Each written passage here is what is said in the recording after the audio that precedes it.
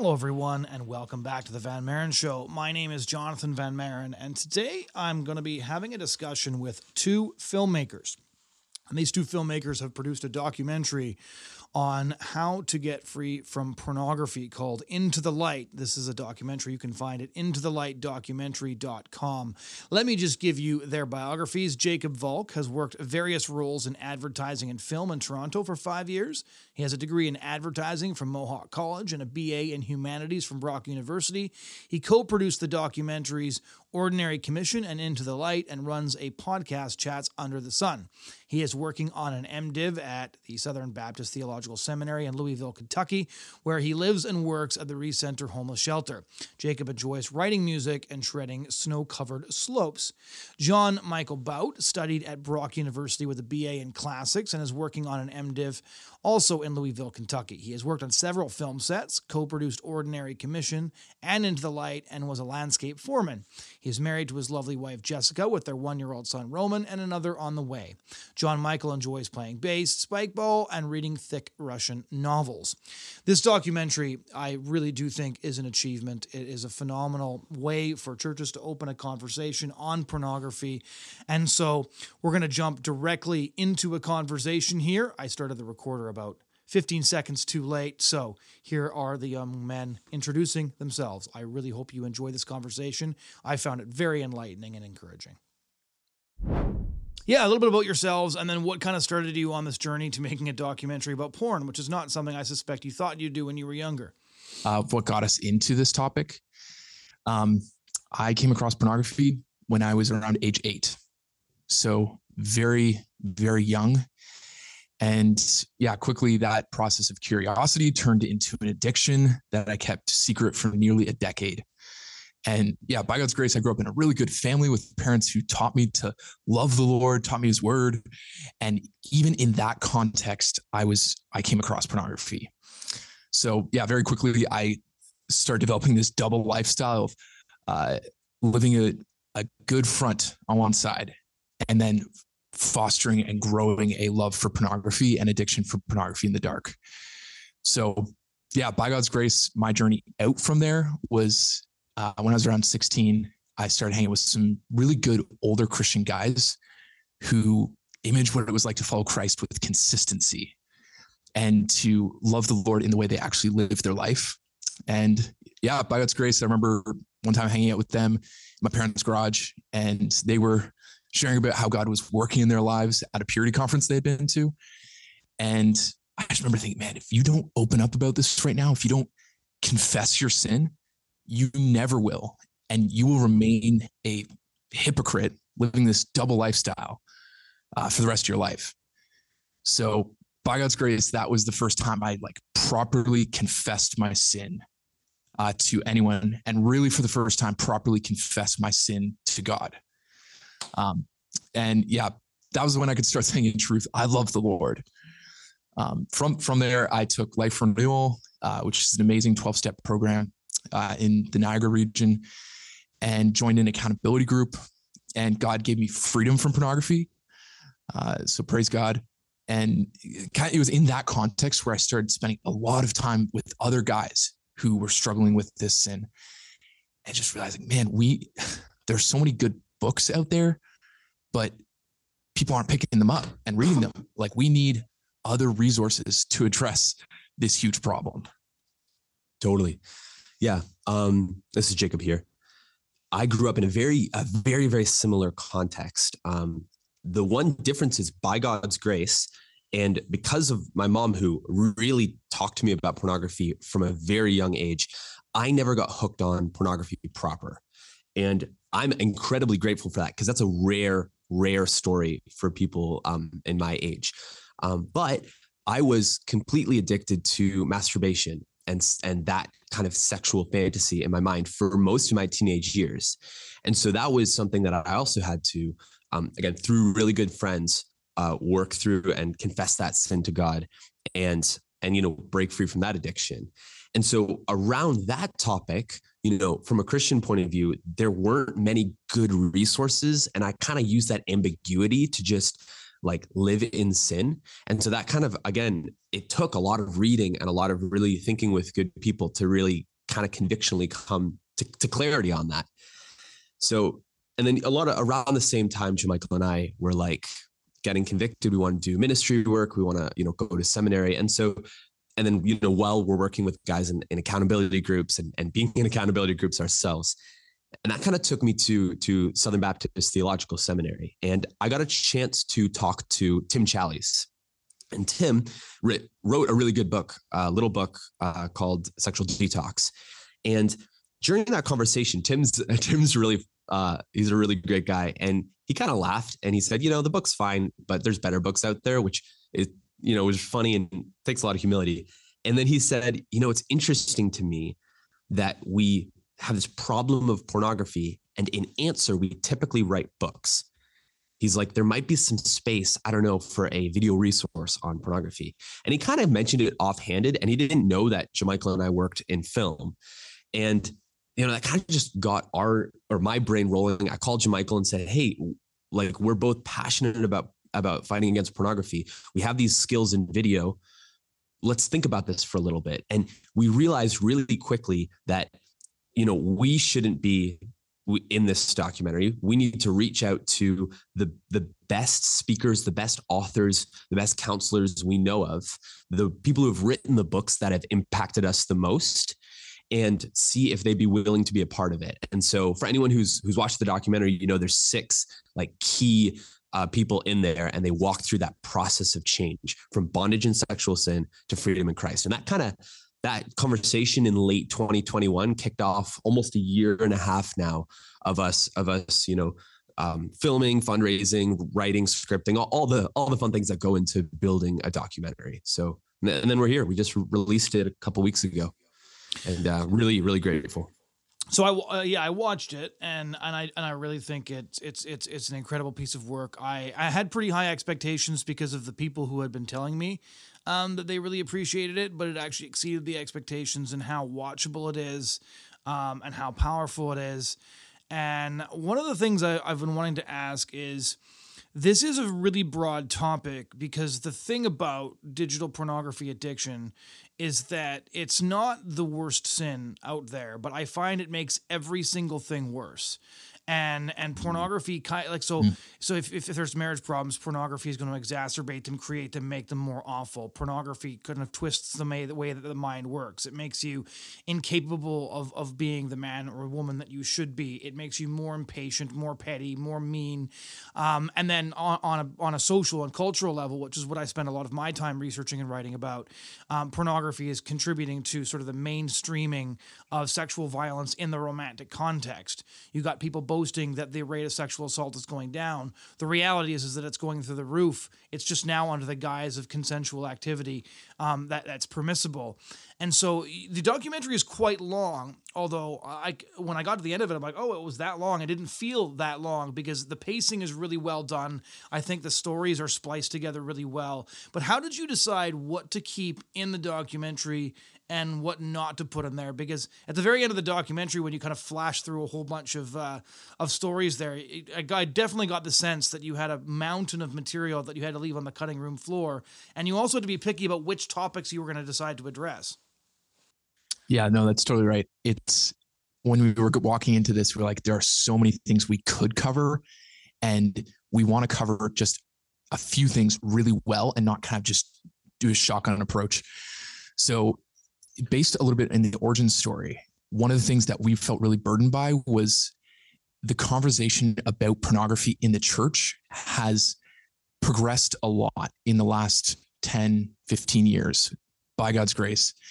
And a lot of it is on the problem. And we started realizing, we need to pick up the conversation on what does real change look like. And again, that's something that I've had many conversations with men and women on is, okay, I know pornography is wrong, like as a Christian, and I hate this, but what does real change look like? I don't know what the boots on the ground steps and heart dissection that needs to happen to find freedom from this sin. So we decided, let's make a video resource that directly addresses that person and just starts right at the beginning. You don't know like anything about change. and then walk all the way through the steps to freedom in Christ. And like we would have loved to have talked to marriages specifically, or into some of the dynamics of guys versus girls, or all sorts of other areas that we could have gone. But we decided we really need to focus on just the simple yet difficult change process of finding freedom. And in a lot of ways, we're not in the documentary, we're not covering any new ground at all, because we're just trying to synthesize and capture the essence of the books that these speakers and authors have written, but really translate that into a documentary form. And so that's actually a very helpful description. Yeah, it's a very much a counseling resource for the person in the pews who's never going to pick up Finally Free, or never going to pick up Sexual Detox, or never going to pick up, any of these incredible books that we hope they would. But the reality is all the attention span stuff. So it's really fun. We're grateful for you for like the cultural analysis and writing that you've done. That's right. But we knew that a lot of that kind of stuff we couldn't tackle in this documentary, because it would have made it, to do a whole section on cultural analysis first would have made it pretty cumbersome. You know what I mean? So we had to get a pretty tunnel visioned in our approach for this film. Yeah, no, and I agree with what Tim Challies says about books. Your audience is limited to people who read books, for starters. And then you're limited inside that to people who will read a book about pornography, or at least a book that includes an analysis of pornography. But for those listening, I find now that the churches, like in general, across the board, and this isn't denominationally restricted, fall into two groups of people. And it's those who are in denial that the problem is as bad as it is. And then it's a group of people who know it's that bad and don't dare talk about it. And I think I gave my first presentation on this at a United Reformed youth camp in 2011, I think. And since then I've seen it like a major shift from, if you take a look at pornography addiction, back then the average age was people 13, 14, 15. They're starting to hit puberty. They're starting to get interested, and that's how they're getting hooked. There were some people that got hooked on it younger, but usually it was sort of early teens. Now the kids that I talk to in reform circles, most of them it's 5, 6, 7. Grade 6, I would say, is the average. I spoke at an ARPA conference a while ago, and the one kid calls me and he's 15. I said, "How long have you been hooked?" 10 years. And that's happening all the time now, because technology is so ubiquitous and everybody has it. And I feel like the kinds of presentations I used to give 11 years ago, 12 years ago, are different than the presentations I give now, for a bunch of different reasons. First, the culpability of a 5-year-old getting hooked on pornography is not the same as the culpability of a 14-year-old who knows he shouldn't be looking for this stuff in the first place, and when he's looking at it knows he shouldn't be, right? You've been morally formed enough at that point, if you've grown up in a Christian home, a reformed home, that this is not something that you should be up to. This is not something you should be doing. How do you start to approach the reality in a church where, I would suspect, based on what I'm getting from teachers, from principals, from consistories, and just from church leaders in general, that it's the majority of kids who are getting exposed young, and most of them are staying hooked. Like, I spoke in a reform school, one of the ones last fall. I forget how many schools I did last year, but like the school counselor told me that every girl grade 11 and up was struggling with pornography. Like, not like most, but all of them. Wow. Man, that's it's sobering, eh? And yeah. Because kind of what you said about the culpability thing is difficult too, because you're hitting people who are so entrenched in this and it's been part of their walk for so long that it becomes like, and this is true for so many of our peers too, like in the accountability groups we're a part of, like they're battling a sin that they don't remember a time where they weren't watching pornography. And so, yeah, I don't know if we're really equipped, like Jamichael and I and this resource, to kind of hit at that level, if that makes sense.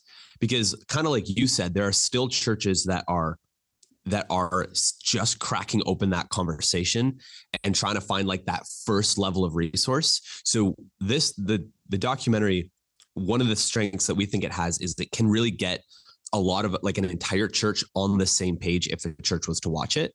And so that can really start the conversation and hopefully then point people to books where they can keep going, keep, further understanding.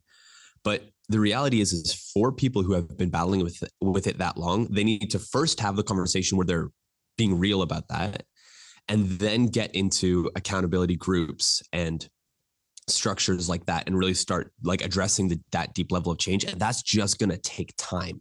That's going to take time, and it's going to take time in community with like mature Christians walking alongside you. And those kind of structures are just where the local church has to step in. And then potentially also like professionals, like addiction professionals and stuff like that, which is a whole other like conversation of how you mesh the local church with that together. But I mean, there are definitely people we've talked to and read about where, that level of addiction, getting hooked at hard at 6 years old, 7 years old, it takes real professional help to work through that. Well, you don't even know what your brain would have been like without it at that point. Totally. Yeah. One of the reasons like I'm thrilled about getting a resource like this into churches and accountability hands is because like even in my own story, I point back to when I started to kill pornography in my life as where my testimony started to come alive. And I think that's just one exciting thing that we could encourage churches with. Like, as you help young people and older people kill pornography in their lives and hearts, you will also see the Holy Spirit working and growing a love for the Lord, a desire to serve him, to be part of the church community. And there's that beautiful relationship of killing sin and then feeding a love for the Lord. And that's really exciting and hopeful as well to offer to churches. Do you think that at this stage in 2023, it's the majority of people who are struggling with it when they're young? I would assume that usually, to be honest, walking into a conversation, that's my basic assumption. Yeah. No, it's mine too. I was just wondering if that's where you guys were coming from as well. Yeah, for sure. Especially younger. Especially if I'm talking, if I meet a 15-year-old who's in the church, 1,000% he's watched pornography. Where his particular struggle is, he might have really good parents who are walking alongside him. He might have like all the accountability set up. It might be something he's like kind of tangentially battling with, or he's neck deep in, I don't know, or she for that matter. Like that's one of the things about the documentaries for men and women, which we can talk about if you're interested. But it's possible some 30 or 30, 40-year-olds just never had to deal with this, but certainly anyone our age and younger, that's just for sure. That's a given. So there's a couple of things about this documentary that I liked the whole thing. There was a couple of things I particularly appreciated as well, is that I have one of my struggles with dealing with this issue in the context of trying to get leadership, schools, etc., like serious about it and then serious about doing something about it, is that so often I would find that people would spiritualize the issue in order to excuse not doing something. Like, no, we really need to pray about this. Very true. That's not a replacement for Covenant Eyes. That's not a replacement for radical amputation if that's what's necessary. It's not a replacement for accountability. And so I had started actually a couple of years ago to get very suspicious and cynical about whenever spiritual language started to become pervasive in the conversation, it was almost always leading up to, and that's why I don't need accountability. God holds me accountable, and without fail, they would always fall. It would affect their marriage again, and so I would start to. But this documentary does not do that, and in fact, I forget his name. It was one of the very last interviews where he's kind of talking about he's got 3 guys that are keeping him accountable. He's got a phone that's almost completely dumbed down. His wife has to let him install an app. And so he wasn't even really making the point that this is all the stuff I had to do. It was just so much part of his story that you very much got the impression that in order to have freedom, you're going to have to restrict a lot of other things. And that message was pervasive throughout the documentary, which is something that I found very helpful. So I'd like to kind of hear both of your guys' takes on this. Is in this sort of culture where sexual imagery is basically omnipresent at this point, that in order to not be exposed to it, you have to make deliberate and conscious decisions daily in order to protect yourself from it. For all these people that you interviewed and all these people whose expertise you tapped into, what was their sort of consensus about, practically speaking, while being prayerful, while being spiritually minded about this. Here are the things that you are going to need to commit to in order to sustain the freedom if you've achieved it. Yeah. I mean, they were all like Deepak Reju, who takes chapter 4, which is kind of the section of the film addressing radical measures. I love the way he puts it as far as balance is. He'd say we have to put boundaries, walls around ourselves because we have a sexually crazed heart. And he said, and while we need to do the heart digging, what's going on there, it doesn't mean we don't cut off access. Like these things work beautifully together. And when we try to pit them against each other, it's problematic. These things work together. And that was just something I noticed across all the speakers. They never tried to pit radical cutting off access against heart work and digging into your own motivations of why you would want to go to pornography in the first place. Those always go together. And I think we have to think about it that way if we're going to cut off access and get rid of sin. Yeah, you are not fighting sin if you're not putting in measurable, specific, documented, if you want to, well attested spiritual practices. You're just not fighting sin then. And again, we never want to pit quote unquote praying about it against anything else, because prayer is just a deep, relevant part of the whole process. It should be pervasive. Yeah.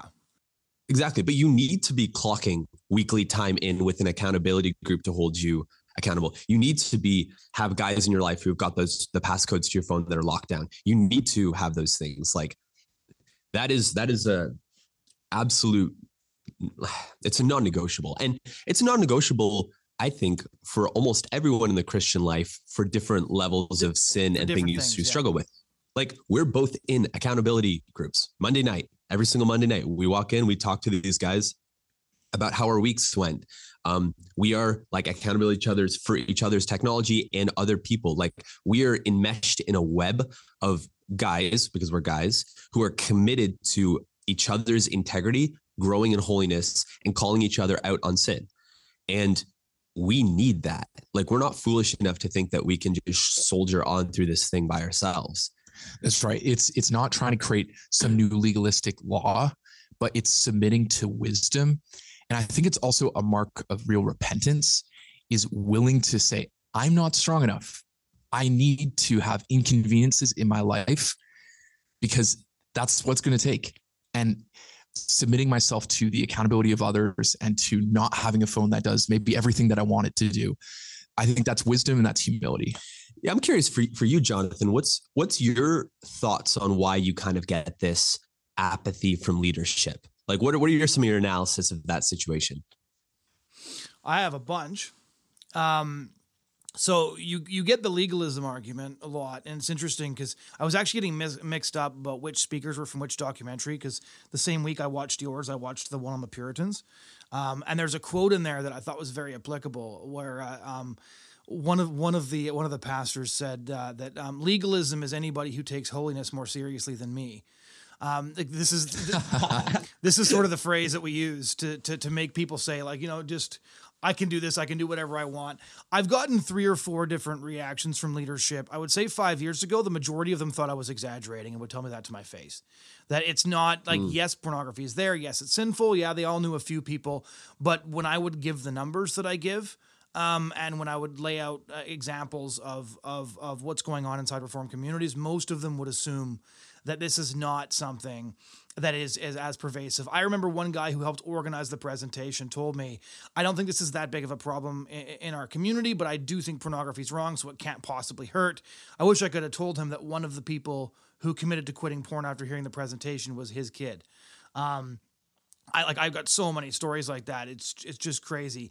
Now what I find is two other reactions. One where they'll bring, I see my role as somebody speaking about pornography to walk in and to put tip over logs and shove over rocks and expose what's going on. And then I walk away and the local church takes care of it, right? They create these groups, they create accountability. My job is to start a conversation that shouldn't stop at that point. And a bunch of churches are ready for that, but a bunch of churches just want kind of like, parents want to do the sex talk. Like, we'll talk about this once. It's going to be uncomfortable for all involved, and we're never going to talk about this again, as opposed to opening up a conversation in which you can communicate about these things. A lot of churches are kind of like, okay, you come in, you tell us why porn is bad and what you need to do to set yourself free, and then you'll leave, and we'll just not talk about that awkward evening where we talk about the thing we hate talking about.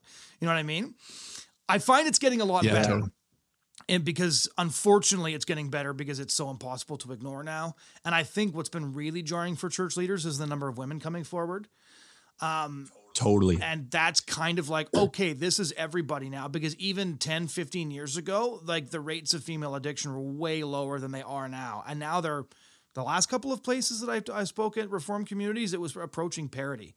In terms of the guys and the girls, like it just becoming sort of almost a coming of age experience that just people go through. Dude, that's one of the most interesting things. So in this documentary, right, one of our initial absolute convictions was that we want to address men and women struggling with pornography. And we want to have and we ended up having two incredible authors and biblical counselor women kind of sitting alongside the guys, speaking, part of the process and also encouragement to women. And then in the end, we have testimonies from women. We wanted to do that partially like to shatter that any last remnants of this idea that this is just a man's problem. Because it might have been 10 years ago. Like you said, it's not now. With Playboy, it was. Like when they did the market research for the original porno magazines, it was all guys. That's not true anymore, though. Yeah. And and so it's like we that's kind of our heart for the resource. And one of the odd things that we've found on a personal level is we get pretty regular DMs on Instagram from women who like sometimes for the first time, or maybe just really feel burdened to share a little bit of their story. And one of the common things that they recount is they're like, yeah, I have never shared this with people. I'm scared. I don't know who I can talk to in my church. And so our heart kind of goes out to them, because if they haven't been included in the conversation as someone who suffers from this, then they're also not being included in the conversation that Jesus saves you from this. Like, you are a sinner along with the rest, deserving of the same God, the same like justification. And so, if you don't talk about someone of the sickness, you're also not offering them the help. And so that's hugely damaging for churches to not include women as like fellow sufferers, if you will. And I find a lot of people still don't believe me when I talk about the number of women who are suffering from it. I would say that the normative thing is like, they might not contradict me, but I know they don't believe me, and I can tell in the way they're responding. Right. Or even in how they advertise a presentation. We've even had it like when we were calling initially, just saying, hey, this resource exists, and we're making it. We had churches just say, oh, we don't need that. That's not a problem in our church. Just point blank, like, that's not a problem. It's like, oh man, there's still a lot of work to be done here. For sure. So there's a couple of other things that I wanted to kind of get your guys' thoughts on, corollary to the documentary, and then questions that I think the documentary brought up. One of my, so some of the stuff is I'm just spitballing based on all of my conversations, because I've probably had over 1,000 conversations about this in our circles at this point. And one of the questions I kind of have is, one of the frustrations is I really like how the interviewees kind of modeled, again, the extreme nature of recovery in a lot of ways in terms of what you have to limit. And on one hand, I always think, like, I'm 34 years old and I didn't need like a smartphone for all this kind of stuff. Like, the things that are necessities now, I think it's fair for me to say that I'm not that old, and none of the stuff was around when I was a kid. But everybody acts like they're physically chopping off their arm if they can't access an app that didn't exist 10 years ago. So there's, on one hand, there's that, but then there's other things that I've noticed. So like, I can give you a couple of examples of people that are unwilling, I find often, to cut out things that enable the addiction that I think are necessary. So I'll name two. One of them is, a lot of people enjoy a drink once in a while. And the number of guys I know who had just a drink, you know what, they're not over drinking, they're not engaging in drunkenness, etc., but it lowers their inhibitions enough that their guard's down and they're back on porn. But they won't, like, and I'll point this out, right? Like, well, one of the reasons you fell is because you let your guard down. And so there was nothing wrong with that. I don't think there was anything wrong with you sitting down and having a glass of bourbon with your buddies. But when you got back home and you were already tired and you did a long evening and then you had that drink, your resistance was lowered enough that you were going to. You've got to, like, that's why you have to not have that glass of bourbon, right? Like, you don't have to be a Baptist to say that's a really, really bad idea. You shouldn't have that. And the secondary one I find is just entertainment in general. Like, it's so much of what I think Christians are inured to now. Our grandparents and great grandparents would have been horrified by, because the culture is so hypersexualized, we've become very desensitized. And I find guys and girls are unwilling to give up their favorite TV show, like their favorite movies, etc. And the level of sensuality that's present in most mainstream entertainment, in my view, in a pornified culture. And I know I sound like a Luddite, but I'm increasingly convinced that a lot of this stuff should just get cut out completely. What are your guys' thoughts? Oh, man. Totally with you on that. I feel like, again, it's a mark of repentance to say that you're like, to be willing to take the consequences of your sin. And I just think, like, a lot of these shows make humor out of sexuality and turn it into a norm. And I think that is more subtly insidious than we actually realize. These are things that I've had to cut out of my life. Again, just knowing that's part of my story. I am not strong enough to live with these things in my life. And just for the sake of wisdom, for the sake of my own holiness, I need to just cut these things out. And entertainment is absolutely one of the ones that is just, I see most regularly not being cut out. I think there's kind of a couple things here. There's good, benign, normal things like having the Gmail app on your phone, that for many people, you can live without that. You know how? Like, we produced a documentary and where we had to send bazillions of emails, and the entire time Jamichael did not have Gmail on his phone. We survived. Like, you can do that. And Gmail on your phone is a perfectly rational thing to do. I have it on my phone because that's not part of my particular struggle in this narrow sense. Jamichael doesn't. And it's because it's hard to convince people why this stuff is necessary from a couple of guys on a podcast. But if you're part of a community, like an accountability group, a church community, where you're walking alongside each other and you're with people who are meshed in your life and are committed to integrity, that person's going to be able to say to you, hey, I know you pretty well. I've had a bourbon with you every once in a while, but I'm going to point my finger at that. Like using your example, I've noticed that you stumble pretty frequently after we have a drink. And you're not getting plastered, but is it that laxness that comes afterwards? Let's talk about that. Do you need to cut that out of your life? I want to walk alongside you for that. And so, like, again, we grew up like with alcohol being consumed responsibly. So we're not, the Baptists in that sense, but it's like, no, if that is a stumbling block for you, if that leads you to a place of temptation, cut it out of your life. I know for me, there's many TV shows that I think are probably fine. And I think in good conscience, I could watch them, but are not wise for me because I know the storylines with romance and stuff like that. I just don't want to put my headspace in that kind of area, even if for another person, it could be good. And I can make those choices in community who can speak into my life and say, Jacob, we've walked alongside you for a while. We know your struggles. We know different things. I don't know if that's going to be wise for you. I think this is like Galatians 6 verse 2, carry each other's burdens and in this way fulfill the law of Christ. This is why accountability is so necessary. It takes sometimes other people's being able to look into your situation and say, that keeps happening every week. We're going to help you as your friends cut that out and keep you accountable to cutting that out.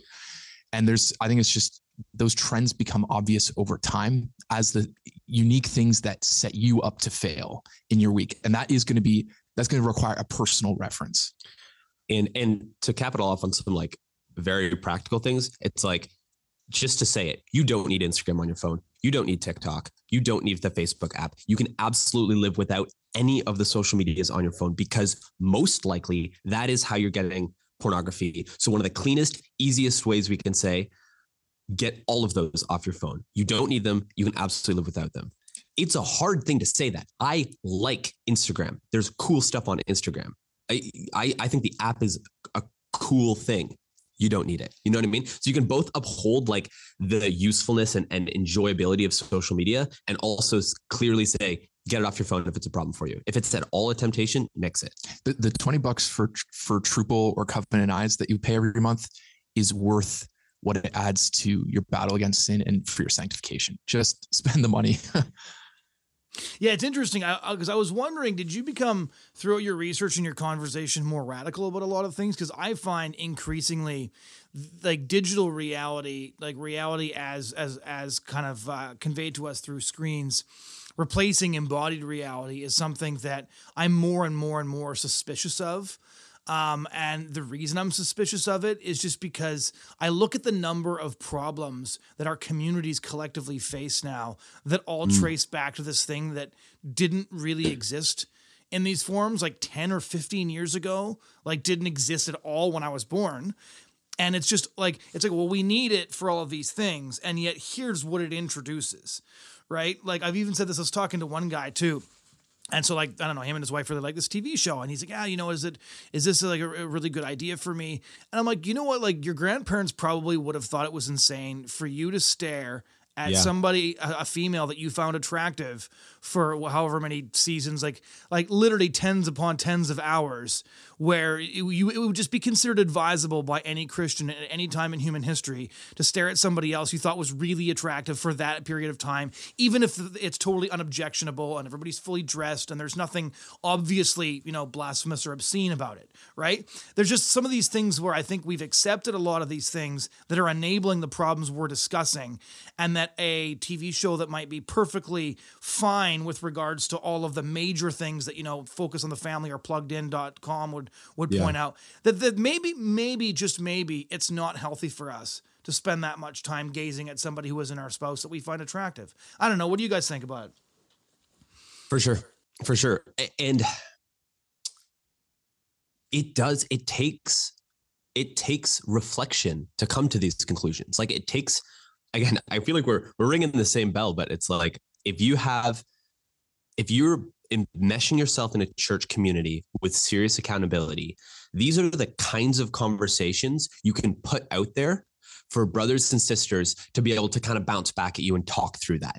And you can have an hour-long conversation about the nuances of this, like, you know, and have people say, hey, I want to look you in the eyes and say, I love you enough to want to push you towards just that next level of integrity and holiness by saying, yeah, you can get away with watching that TV show. You can, but is this walking in lockstep with the Spirit? Like, is this pushing you towards holiness? And it's really exciting to be part of communities who are really passionate about telling you, no, you don't need it. Delete it. You don't need to watch it. Let's go do something like wholesome instead. You know what I mean? I think that's just even how the Bible talks about like how we should think about the Christian life. Like Hebrews 12, lay aside every weight and the sin. Like, so it's both of those things as separate. It's just like lay aside anything, even if it's quote unquote neutral or not a big deal. Just lay aside these things. That the time you spend watching all these movies or pornography could be spent on so many other things that are so much better for your soul or for your responsibilities around you. And like, so I have this tracker that keeps track how many days that I've been clean from pornography that I've had for a long time. And one of the cool things that does is it can say, how much time did you used to spend every day on this addiction?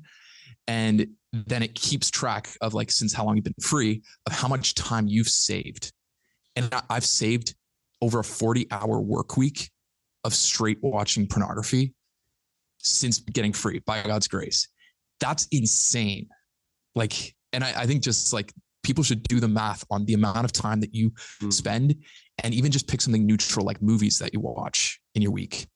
Think about what you could have been spending all that time on and what you've been feeding your soul. But I'm sympathetic too, because, you know, it's really easy for me to say, you should pick up Dostoevsky. He's a great Russian novelist. And that's just like that kind of book. A good piece of literature will enthrall me. I love that. That's my vibe. You know what I mean? But I understand why like some of these that's not appealing to people. On the flip side, I understand why social media is appealing in the sense of there's very fascinating, genuinely cool content. Like the TikTok music community is really cool. There's a lot of interplay. People, like, there's people who mix over each other's work. There's lots of genuine creativity that I understand why I can stand in front of a crowd and make a case for like why God is glorified through this creation of music. And that's generated through this app. I can also say in clear conscience that like that is not worth the risk and temptation and the other stuff that goes with that app for many, many, many people. You know what I mean? And so it's like, I feel like the case against, you know, having TikTok is made stronger if you can also articulate why it is an attractive technology and why there is good elements to it, because then you know what exactly it is you're dealing with. And then you can say, cut it out, because if it's impeding your walk with Christ in any way, it's not worth it. No, that's interesting because does that resonate with you?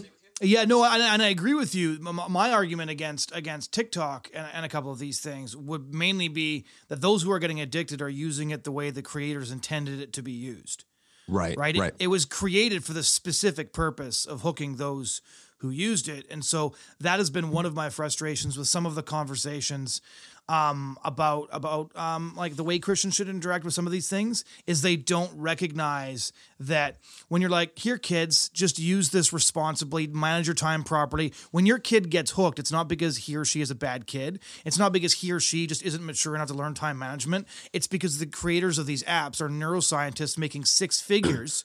And as such, it's really unfair to expect a young kid to compete with a neuroscientist who was paid to hook them, because they've literally hacked the human brain, which is what they say in their testimony to Congress and all of that. So it's just, I think I agree with you completely that these useful conversations are useful. I use social media to spread around the activism and the writing and the presentations that we do. At the same time, I feel like we can only have an honest conversation if we're open about what these apps were created to do, the effect that they're very likely going to have, because I feel like a lot of people are like, oh, there I went again. I'm still not discerning properly. I'm still not proper at time management. I'm so bad at this. And they really beat themselves up. I'm like, it's not you, it's the app. Like, that's totally how it functions. Man, also, I want to qualify what I said. Age plays a huge thing. Yeah, your 12-year-old is not. No way. There's no way. For whatever redeeming value you can eke out of Instagram, if you want to have that conversation, it's certainly not having a 12-year-old is certainly not having that like redemptive value time conversation with the app. It's exactly what you said. It sucks you in, and they built it for that. 100%. Well, I don't know if you guys have ever read the work of Samuel D. James. If you haven't, you should, because he's an evangelical writer in the U.S. and he does a lot of writing on technology. He's got a book coming out called Digital Liturgies this year, and I've been reading a lot of the research he's been doing that he's been putting out in his Substack. And one of the things he talks about is the porn-shaped brain, which you can have even if you've never been hooked on porn. It's because of the way the internet like basically transform your brain to want instant dopamine hits, constant satisfaction, constant novelty. And so he says you may never have been addicted to pornography, but still have a porn-shaped brain because your brain's contours and its neuroplasticity has literally been shaped by the internet. And that brings me into what I think would be a very logical follow-up to your documentary. I totally understand why there would have been no space for this, but you mentioned at the beginning of our conversation too that marriage was one thing that you could look at. And this is one of the things I find the toughest in terms of conversations, because a lot of guys who have been addicted to porn tell me it's very difficult for us to know now what in our mind, what we're thinking of, even with spontaneous romance, what was shaped by pornography and what's shaped by my actual affections. How has pornography changed the way I think? How do I need to be on guard? And then you also have a lot of people who are in relationships who have porn-shaped brains and are willing to be pushy about, ask for things. I hear this every single time I give a presentation in every single church, is that inside marriages, the ideas, the ideology, the behaviors and practices that have become mainstreamed by pornography, even in our communities, are turning a lot of marriages into the sexual Hunger Games. They're essentially turning things into warfare. And that is something that I do your guys' documentary was very badly needed, and there wouldn't have been space to deal with this topic properly, and it's better not to deal with it at all if you can't deal with it properly. But I think that one of the things that churches desperately need right now are open conversations about the extent to which modern Christian marriage is shaped by pornography and how pervasive and poisonous that's been. And like, for example, like basic theological concepts like, submission, which people get inside of marriage, now means something totally different to a generation weaned on pornography. So there are theological terms that older pastors will use that are not being interpreted in the benches the way they think they are. And this is something like when somebody, I talked to one after he gave a presentation, he used the word submission. I'm like, you're using this as this beautiful thing, as Matthew Henry would say, the man is the head and the woman is the crown and she is the glory of the glory, and all these theological things. They're hearing the S in BDSM, which is a mainstream porn thing that everybody sees. If they've ever ended up on Pornhub, they've seen it. And this is being used inside marriages to say, like, this, you are responsible for fulfilling my needs. This is a huge conversation that's not happening. Yeah, absolutely. I think this again takes humility, because and a recognition that my expectations have been shaped more by pornography than they have by what the Bible says, or by good marriages around me. And so I totally agree with what you're saying. I think one of the core foundational things as far as an action item is get wisdom from other people and just say, look, I don't even know what to think. I don't trust my own desires here. I want to get the wisdom of other people into my life and walk into this with humility, love, and respect to my partner. I think those are just like really foundational, basic things to walk into that. And it is a huge problem because especially for the young person who's start at age 5, 8, 10, whatever, this is a long time before getting into marriage. So your perception of sexuality has been so shaped by pornography. And especially when those kids don't get the talk. And if they do, they get one, 30-minute, really awkward conversation that you kind of block out. So pornography filled a vacuum. Your sex education has now been shaped by porn. Yeah. I would love it if we could tackle the marriage conversation. Especially creating video sources for that. That's not next on our slate. I would love it if it is, and we want to have some more conversations about that. What is next on our slate is parental resources. So we're in the process of we're kind of in the brainstorming, writing, and then fundraising process of looking at kind of with the same insight. Parents don't always have the time. If you got a couple of kids running around, you don't have the time to read extensively on the pornography problem.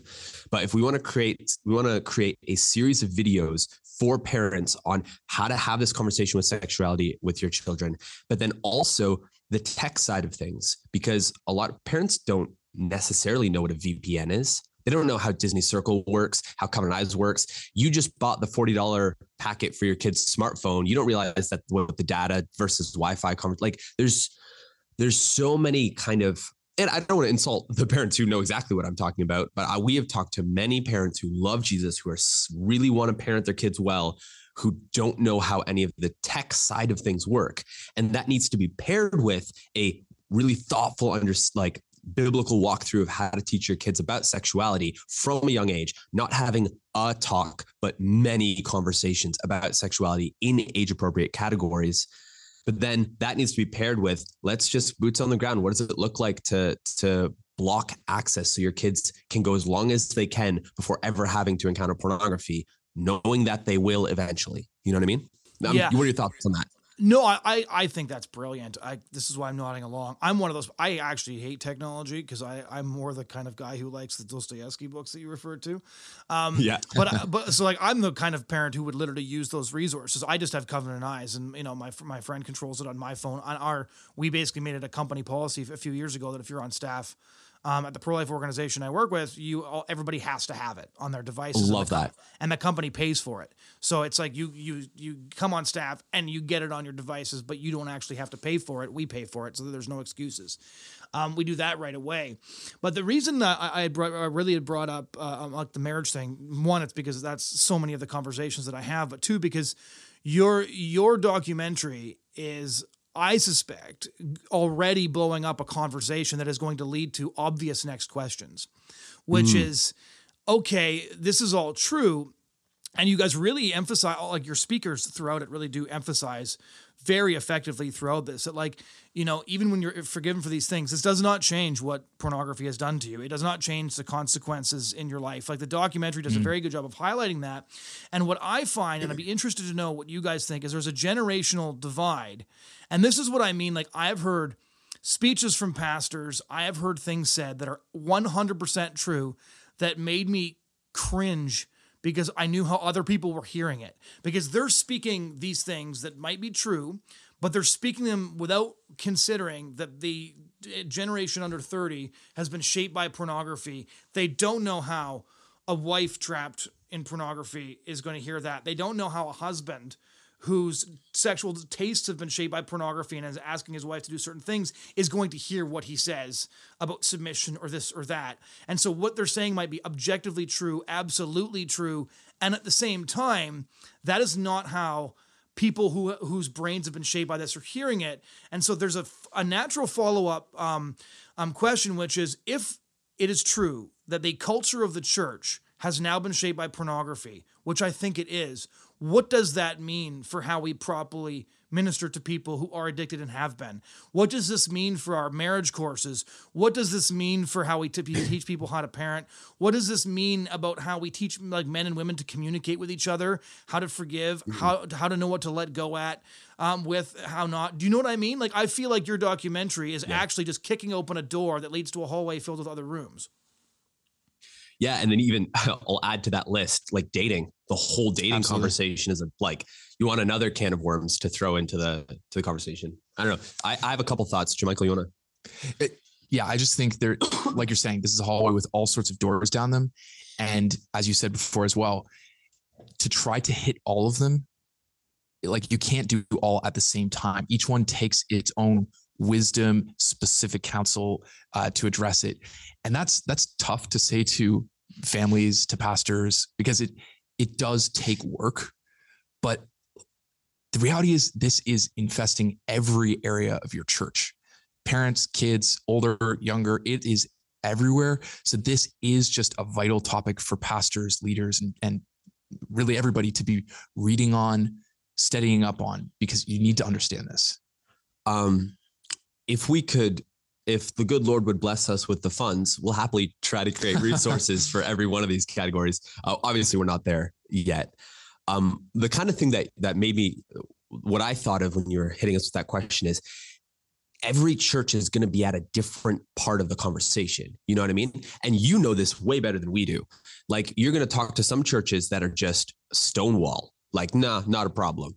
And then you're going to talk to a church that's like, I think is more ready for our particular resource, which is, it's a problem. We want to deal with it. But like, man, we really need a resource to kind of start that conversation off, get our whole church on the same page, kind of get some of these really good categories in people's mind so that we can then launch a few small groups, and we can then, kind of start getting our church in a good place. I think that's where we've positioned this documentary. And then there's churches who are like, we've been boots on the ground. We've been dealing with this for years and years. We know our church, we talk about this. And then they would be more interested in resources like, okay, how do I fine tune my preaching for that generation? How do we really, really model and work our men's and women's ministries in order to best suit wives who are broken from husband's pornography use? Like, you need to be dealing with that anyways, but maybe that's not the first thing you need to deal with when you don't even want to say the word pornography from the pulpit. Like, you got to get that out of the way first before you're really ready to deal with the wife that's been broken by her husband's porn use. I mean, I don't want to pit those against each other. You should be doing them at the same time, but that's also a lot to ask of a church. So, I mean, on that particular topic, a plug for Jenny Solomon's book, Reclaim Your Marriage. It's an awesome resource for wives who have been hurt by their husband's porn use. Just want to throw that out there. But like, man, yeah, it kicks open the door to a long hallway with a lot of doors. And it's a huge conversation, which is why you've made, so much of your work around this for so long, because it just never really ends. Yeah, I don't mean to keep on chucking hand grenades at you guys, but because I thought the documentary is phenomenal, but it like so much it was like, the underlying point being made here is that this is going to take a lot of hard work in addition to spiritual discipline, a lot of hard work. And it's like, okay, they stopped talking there. What about the next thing? Right. And because this is such a big problem, I'm just genuinely excited that people are talking about it. Like, I'm excited that this resource exists and that people are able to watch it, because this needs to be a collective conversation in every single community, because it's affecting every single thing. One of my buddies always says pornography poisons everything it touches. And so when you look at how pervasive it's been in our communities, you have to look at the amount of things that have been poisoned. And church communities don't survive without healthy families and healthy marriages and all these things. And so pornography is literally, it's in the groundwater. It's if you don't deal with it, you don't have a community in a decade or two, or you have a community filled with quiet people hiding their poisoned, they're sort of poisoned relationships. And I've seen a lot of that too, as I'm sure you guys have. Yeah. And leadership too. You're not going to have a pastor on the pulpit who's going to call out sin as he sees it and radically encourage his congregation to holiness if he's dealing with a porn addiction in the background. So top down, your church is withering. And like, I want to have the appropriate amount of sympathy for that, right? He's a sinner, he's a struggler, but also like the standards for leadership in Timothy are very clear, and they do not include room for any level of porn use whatsoever. Yeah, I would say it's like I got very, like, after 5 or 6 years of doing these talks, I got very tired of using the phrase, I'm struggling with porn. And I'm like, you shouldn't be struggling, you should be fighting. If you're fighting, you're sometimes falling. That is very different than I'm struggling, but I still don't have covenant eyes. I'm struggling, but I don't have an accountability partner. And then I kind of realized that as the guy who, came in and did the presentation, they would spill their guts to me for catharsis. Like, they would tell me all these things, feel better about having told somebody, but they didn't tell somebody who could be like, sorry, dude, you don't get to take your laptop in your room, right? Like, they told somebody who couldn't hold them accountable. And they did that because, I feel so much better having talked about this, but I didn't talk about it with somebody who will actually make sure that my walk changes. That's why I'm like, the documentary in its full hour and 22 minutes form is really good for initiating the conversation and introducing someone into it. But I really hope, and we actually have already had over 40 small groups signing up to use it in the form of an episode series. So it's the same content, but it's just broken into 6 episodes. And right now we're writing discussion questions to kind of like dig into it even more. But that's great, because then you're with other people from your church or your community. You're doing it over a little bit of a longer time. You're building those relationships, and it's not just like watch it, feel guilty, and then move on, or maybe tell one person, get it off your chest, and then move on. Like, it's actually bringing into the boots on the ground working then.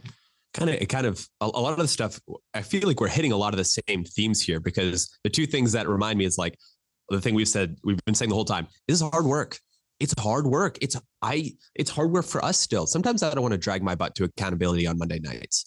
I'd rather do other things, but I'm going to do it because I know it's in my life, because I've, by God's grace, had a good look at my own sin. And I know that I need those guys in my life long-term for the long haul to keep pushing me toward accountability. But then I'm thinking of the social media conversation you had. And if you've been training yourself with these dopamine hits for ease and quickness, it's militating you against this idea of a long slog of hard work, of accountability, of guys, of what that means for you to fight sin for that length of time. And just time, like you start, if you're in part of regular accountability, you start clocking the amount of hours that's going to take in your year, it's significant. Like, it's work. And it is easier to just tell that, speaker that you struggle with pornography, feel better about it, and then not actually do the uncomfortable work of telling someone you respect that you struggle. But you should do it, because it's hard to articulate, but it's so important how incredible it is to live without porn in your life. Like, being able to walk down the halls of school, being able to walk into your job, being able to fall asleep, to wake up at night and say, I like did this with integrity. I am not watching pornography. I'm, to the best of my ability, living in holiness, is such an incredible thing. And it just promotes gratitude towards God for the work he's done. And yeah, I want to work on how to sell that better, because it's just this good news that you can live without porn in your life. And it's really great when you do, and it's worth the work. Absolutely. That's why I think Matthew 5:8, blessed are the pure in heart, for they shall see God, is such a helpful orienting scripture, because if you read it carefully, purity is not an end. It's a means to an end, which is seeing Christ, seeing God more clearly. And I think sometimes we put the discussion of fighting pornography or just fighting for purity in the sort of lens where like purity is the goal. It's like that purity is a good, but it is just a means to the end of seeing Christ more clearly and living in consistent integrity and faithfulness to him. So I just think that's always important. If our eyes are set just on legalistic purity, we're actually ending up at a bad end. And we've set up an idol that we're pursuing rather than pursuing God in faithful obedience and love. Final question. Where can all of the listeners track down your work? How can they watch the documentary? I know you guys did other interviews. How can they find those? Point them all in the right direction. Absolutely. IntoTheLightDocumentary.com. You can stream it for free. It's free because last summer we raised $85,000 from hundreds of incredibly generous Christians across North America, but particularly in Niagara, Ontario. Just some wonderful saints there. And they supported this so that it's free for streaming for churches, for people's use. So IntoTheLightDocumentary.com. And then almost all our social medias are the same thing, at Into the Light Documentary. Not that we can particularly encourage people to get Instagram in order to follow us, but if you happen to have that, you could do worse than going to watch some of these videos on Heath Lambert, telling you to pursue righteousness, because those are good things you should watch. And it's on our website that we will have these leaders guides and questions. The episode series is on there, the full documentary.